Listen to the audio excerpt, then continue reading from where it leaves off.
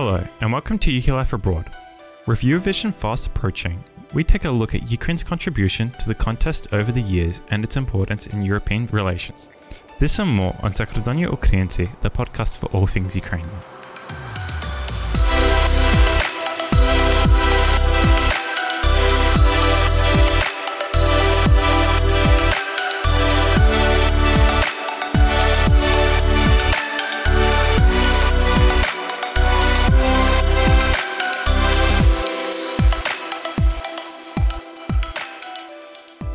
If you consider yourself ethnic, then May is a very exciting time of the year because it's Eurovision. Oh, yeah. I love it. It's good times. Good.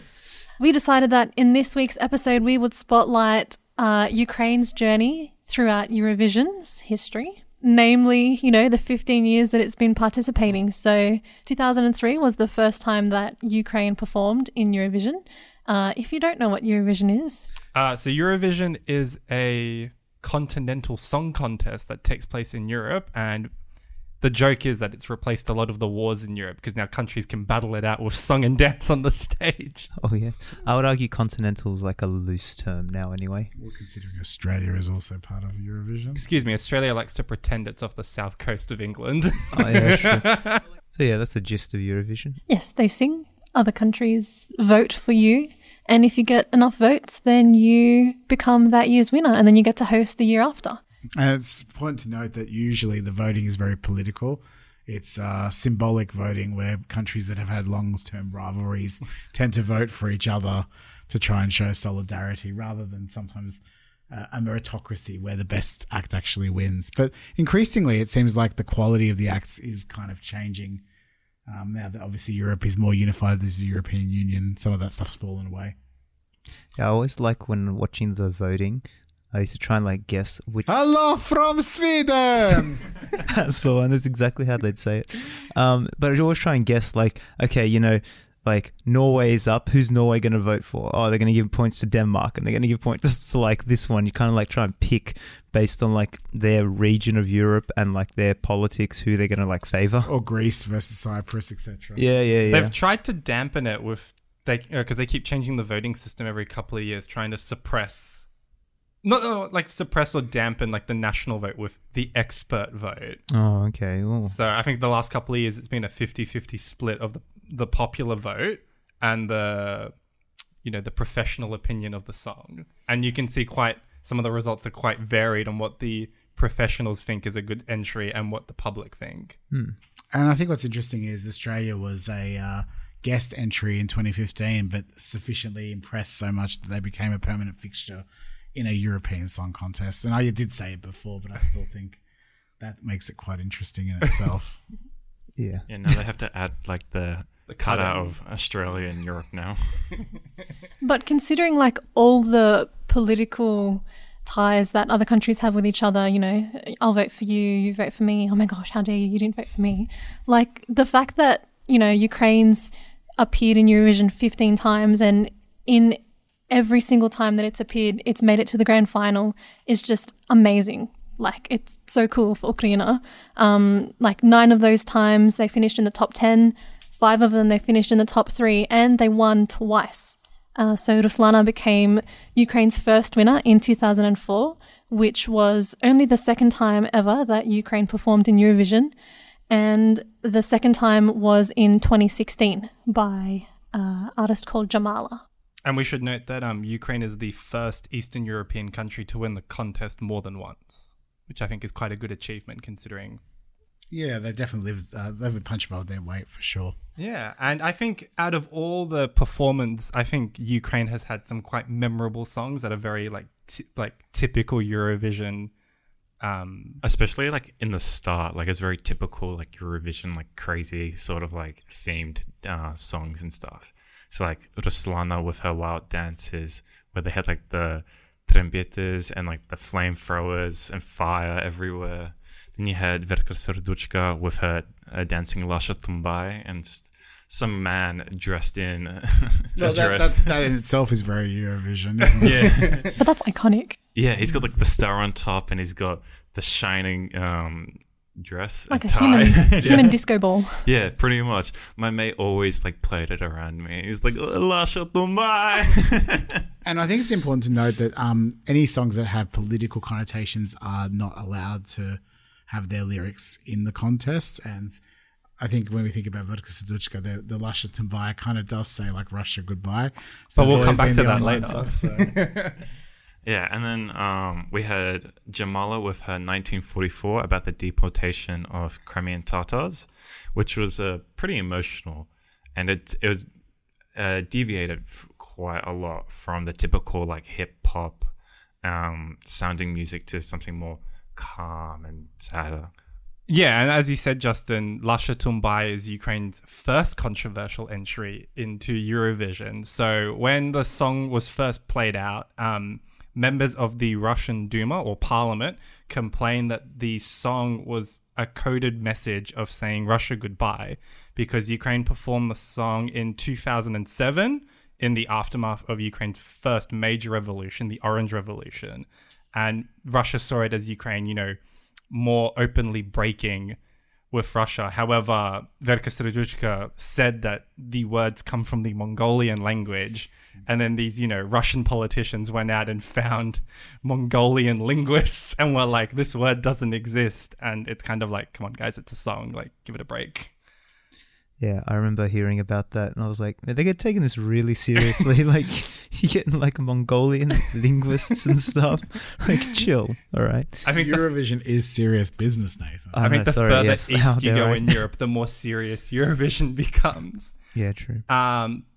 Ukraine's next major controversy was with Jamala, and that was because her song sung about her grandmother's experience of the Crimean Tatar deportation that occurred in the aftermath of World War II by Stalin.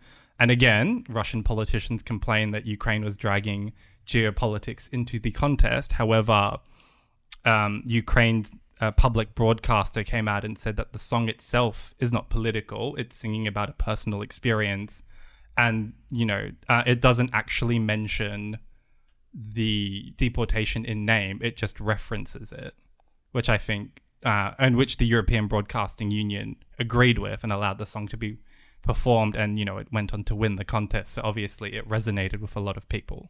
I guess you could say like any song kind of has, well, I mean, they're all based on something. And if someone's writing a song about like their family experience or their own life experience, you could tie that to any political thing. Conchita Wurst, for example, from Austria, she did a big thing like Rise Like a Phoenix. You could construe that as, oh, she's promoting, transgenderism, turning it into politics. You could make that any point, like, basically.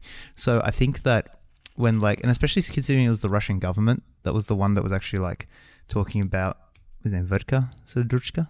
Well, yeah, for Verka and Jamala. Yeah, so you can see that it's, as opposed to the people saying, oh, I don't like this song because it has political connotations, it's the Russian government saying, oh, I don't agree with this song because it has political connotations. And I thought that's interesting that it's actually the government, not so much the Russian people. And I know we sort of thought, oh, wow, that's a lot of attention for the Russian Duma to focus on, Eurovision politics as opposed to geopolitics. But I think it's probably worth saying that looking at Ukraine's history in the competition, it probably is one of the areas that this and the Olympics where Ukraine has actually profiled itself quite well and given itself a unique identity that's separate and a profile that's higher in non-European countries as well. So I think they take it seriously because obviously it's part of nation building in the 21st century for Ukraine. And Ukraine's final controversy with Eurovision it's related to Russia, but it's more to do with the performer that won Ukraine's selection criteria. So in 2019, the artist Maruv won Ukraine's selection process to represent the country at that year's Eurovision Song Contest.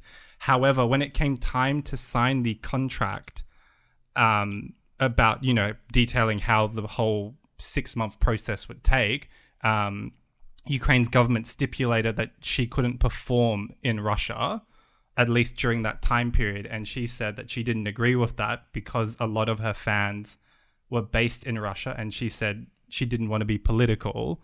And so she refused to sign the contract with Ukraine's public broadcaster to perform. And, you know, because Ukraine wanted to participate, they tried to offer the opportunity to perform to the two runner-ups in the selection process. However, they both refused. And so Ukraine had to withdraw that year because they didn't have an entrant and it was too late to hold another selection process. So I kind of feel it was bad that she rejected on principle, saying that she didn't, like, she shouldn't be banned from performing in Russia, but it's sort of like you're at war with them, and then she refused to kind of talk about the war. Yeah, and look, I think that brings us to where the origins again of Eurovision. I mean, it really was a divided Europe that was trying to be united by the Euro Song Contest that became Eurovision. And ultimately, I mean, there was the deep divide between the East and West at that time. There was the Iron Curtain. There was East and West Germany in those early years. There was obviously deep divisions in Britain, between Britain and Ireland, that were all kind of played on this stage. And as we look at a European Union now that, you know, carries most of the European countries, not all, but a lot of the Western countries are unified, is Eurovision still relevant?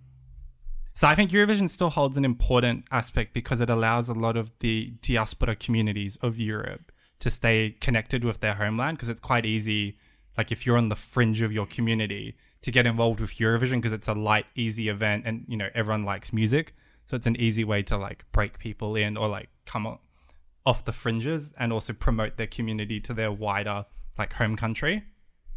Yeah, that's interesting. And I think as well, to some degree, I mean, it's a little bit of a different topic, you know, is bringing more countries into Eurovision than just European countries, making it more relevant too. I mean, you mentioned that idea of the diaspora experience, or the people that are away from their own country. Like obviously that's why I think Eurovision works for Australia, is because so many of those European countries have deep communities here with a lot of migrants historically for 70 years or more.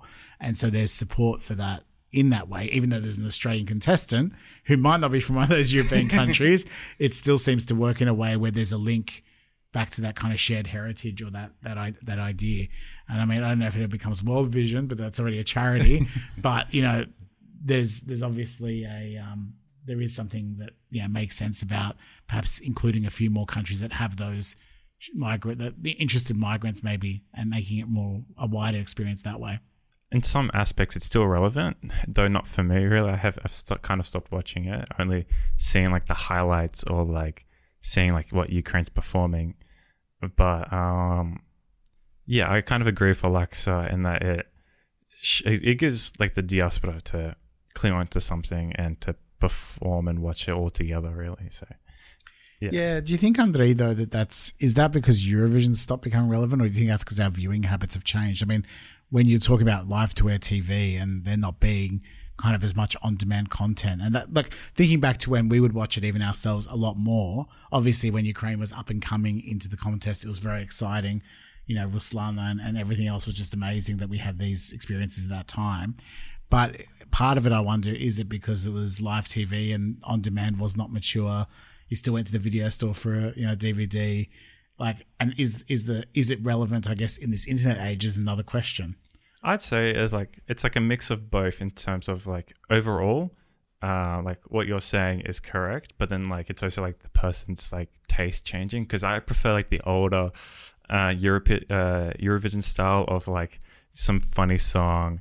Like Poland churning butter on stage. Yeah, like that one especially. That's like one of my top 10 songs, that one. Oh man. Yeah, I just like, do you remember like the gnomes running around as well? Oh. Yeah, so those are like my favorite ones. I've kind of like... So you're saying it's too slick now? I'm saying like it's not funny enough. Yeah, because that's interesting, because I mean, there's that film recently, what's it called, Wings of Fire, or... There's like a Eurovision film that came out very recently. Oh, yes. And it was hilarious. I very highly recommend it to anyone who wants to watch it. But that really captures that idea of the ostentatiousness of the performances and the ridiculousness of the staging or the choreography or the obscenity of their costumes or whatever else. And yeah, in some ways, it's kind of whether Europe's become less weird or the rest of the world has come closer to Europe, but it doesn't. I think it's probably slicker, and maybe Australia's partly responsible for this, because like if you look at Guy Sebastian or Australia would never put on Dami some of those Im, performances. A lot of those performances are more mainstream Western music style, performances, rather than kind of that unique Eurovision style European style. I would argue it's more that they're trying to like legitimize it as more of an international program, Performance. performance or show, as opposed to just a European one. And that's kind of where I feel a little like not upset, but I would have preferred it stay European, mainly because like if Australia gets in, what's the possibility that one day the US might get in? And if the US gets into yet another music industry, well, then that's just going to dominate it, given how large their music industry is. And I think that's why Eurovision had its own thing, and it gave, especially considering that there are lots of artists in Europe, it gave them their own unique shot at building up to something, as opposed to having to compete with massive industries like that in America. Yeah, you raise a really good point, Nathan. I mean, look, I think any of us, when we travel, you realize in most Western countries, the top 50, aside from a few local acts, tends to be pretty similar. Whereas, I think Eurovision is probably one of the few places that in the West, I guess, you get mainstream exposure to other languages in music as well. Yep. You don't get like just hits in English. And certainly maybe that's a way to continue keeping it more relevant, is really bringing in more of that, that kind of multilingual aspect of it. Yeah. And I agree with you there, Easton, because I feel like Eurovision is slowly trending back to doing national language music, because there was that trend in the 2000s where every country sang in English. But like, what is it? In 2020, Ukraine was meant to perform a song for the first time entirely in Ukrainian. Up until that point, they'd be mainly English with some sprinkling of Crimean Tatar in Jamala's song, and then German and Russian in Lasha Tumbai, in addition to English and Ukrainian. Those songs were English. Like sometimes maybe the accent. But see, also I find that when a country wins, the next year everyone tries to analyze what made them win and kind of base it off that. So like if a slow song wins, I'm always like, next year's going to have so many ballads, because they're all going to try and like recreate that. And if a song sings in English, I've always noticed that then following that, you have a lot more songs that sing in English. And you can kind of tell they're going to try and follow what happened previously. Well, do you remember when I think it was Sweden won Eurovision a couple of years ago? Is when he randomly won because he got so many third place I ones? can't remember. The one with the TV screen, It's and like he's the climbing TV up. screen. He's like climbing along the wall at one point, right? The year after, Russia did the exact same thing. They had like their own TV panel, and the guy like walked along it as well. So it was like pretty much like a copy and paste of it, really, like you were saying before. Yeah, still haven't seen more men with beards and ball gowns on. So. Obviously, Conchella's got a unique brand that no one wants to try and imitate. That's true. And I haven't heard any like hard rock metal since Lordi. Oh, Finland. Oh. Yeah, gotta get that back in there. Yeah. Cool. But I was listening to Ukraine's song for this year, and that's interesting. Especially if you watch the YouTube video, because they're all in like their COVID safe things. Oh, yeah, all the PPE in the music video. And they're like dancing as if they legit look like those people that like collect the bodies and stuff in like their white gowns and stuff. And I was like, this is interesting. But I know it's quite popular in like clubs and stuff around Europe, and everyone's like raging over it. But I don't know. I don't know how successful it's going to be. I feel like maybe, I guess it all depends on what the rest of the competition is like. I haven't heard most of the other songs, but if it kind of just blends into what everyone else is doing, then maybe it doesn't stand a chance. But I don't know. This is a tough one. It reminds me, of those old school like how all the old people in like a village would sing. It's like that's the style of music, like the singing it reminds me of. But then you've got techno and the like traditional flute music mixed into the background. Yeah, that's so interesting. So it's got that higher pitch, does it? Yeah. I'm only better with predictions. Like I always used to try and like see who's going to win the Grammys and stuff, and like make little lists and see how accurate my thing was. But with this Eurovision one, I'm like, I have no idea. Like it could go either way. Well, everyone that's reacted to it seems to think that it's going to do really well. So hopefully it does, because, the more profile for Ukraine, the better.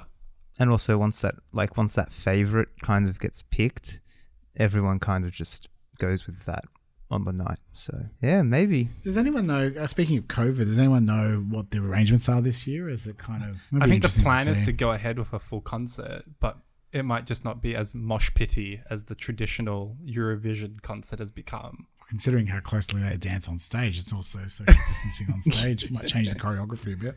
I'm actually really interested in like the tech side and seeing what they come up with. I remember I also one guy from the Netherlands. His piano started like it's set on fire from the middle and was like flaming as he was playing. Yeah, the tech stuff's amazing because obviously Eurovision's probably one of the better test beds for LED stages and LED floors and all these kind of things that kind of now are taken for granted, all kind of, I think, pioneered. And it's actually been really interesting if you're from a Ukrainian perspective, just if you check out the Eurovision's hosted by Ukraine in both 2005 and in 2017, they're actually a really good way to see modern interpretation of Ukrainian cinematography and staging and lighting. It's just some really cool things that get done in terms of, because obviously every host does their own cultural performances in between. So if you haven't seen that sort of stuff, if you haven't been exposed to Eurovision, I think it's a really cool place to see modern Ukrainian production design and staging and video. So it's a good point, Nathan. In answer to your previous question about how Eurovision will run regarding COVID, so on the 2nd of March, they just announced that that Eurovision 2021 will be held under Scenario B basis. So I read you Scenario B. Everyone attending the Eurovision Song Contest at Rotterdam's arena would need to practice social distancing. So they're going to have like strict health and safety measures in place, a protocol to protect artists, delegations and crew on and off site. If there are any delegations who can't travel to Rotterdam, their artists will perform live on tape with a recorded performance being used. Those who can travel to Rotterdam will perform their songs live on stage. Maybe they should all take a page out of Ukraine's entry and everyone should come in full PPE for the free nights. And they plan to have regular testing. So mid-concert, go for a COVID swab. Yeah, like on the mosh pit, they're just like jabbing people in the nose. Yeah, it's interesting, the idea of like, I guess it makes complete sense. If you're quarantined out, you can't participate in obviously you can just have a video performance of your performance or even a simulcast from another location in your own country. Actually makes me think, I mean, we're going to probably have the topic of Ukraine in the Olympics coming up with Tokyo not far away. But obviously what they're banking on with Tokyo is this idea that every athlete will be quarantined, or like the Australian Open will arrive and participate. But, you know, going forward, maybe that's something to think about. I mean, there's no reason you couldn't virtually run everyone around the track somewhere and get their times and then work out which one's the best. I know it's a bit of a sad reality, but I mean, considering how expensive the Olympics are and that nobody seems to want to have them except for Australia and US and France. So, I mean, maybe that's a way to actually get because I think we've more got affordable Olympics. 2032. I think Australia's meant to have it. Yeah, and I should say I don't condone such a horrible event. But Brave New World. What are your guys' favorite Eurovision songs of all time? Mine would probably be Verka. Vodka. It's because it's so iconic, and whenever you ask an Aussie about Eurovision, Verka is one of the consistent songs that they reference. Okay, I'd go for them, for Verka as well, because it's always a funny thing to bring up, and everyone just loves how funny it looked in the video and like the song as well. So yeah, that's what I'd say. I'd have to say Ruslana, because I think although she had the Xena Warrior Princess look that was probably hip and cool in the time, it wasn't quite as weird as some of the other of Ukraine's entries. But to be perfectly honest, for those Australians who are listening as well, some of the Australian performances have probably been some of the better performances in recent too. So either Dummy Im or Guy Sebastian. I'm going to have mine's Blasphemy here. My one isn't Ukrainian. Yeah, my one's it's Iceland from 2013. This guy had like a sick song. Isn't that the death metal one or whatever? No, this guy was like, it was a ballad. And it was is this the guy you're friends with from Facebook? Yes. Yes. Before he became famous. Yeah, here's some cool stuff he posts, except it's Icelandic and I can't be bothered. You're just being biased because you know him. No, it was after I heard his song. But yeah, no, that's my favorite song. Every time I watch it after that, I'm like, is this one going to beat that song? Nah. Anyway, Brianna. I would have said Verka as well, but when I was doing research for this story, I came across another Iceland song from last year, actually.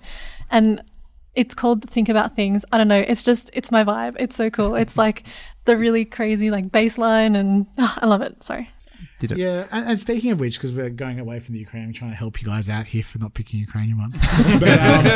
But I think there's also some interesting, because there's obviously a lot of similarities through Slavic languages. There's been some really good songs out of Poland and things like that as well. I remember there was one Molitva, which is obviously Molitva or prayer, which was a crazy ballad a few years back, which is quite nice too. And Belarus usually comes with good entries every now and then. Yeah.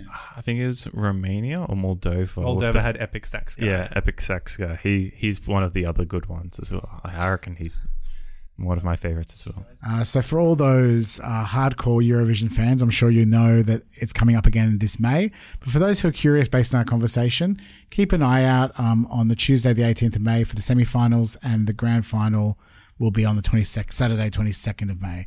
So that's the Eurovision week. Feel free to look at YouTube, check it up on your local stations around the world. You'll definitely find some way to view it. And at least have a look at Ukraine's entry.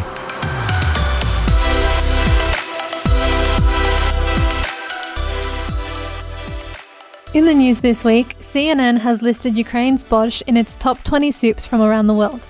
The listing also mentions Russia's claim to the dish and Ukraine's campaign to have borscht listed on the UNESCO World Heritage List.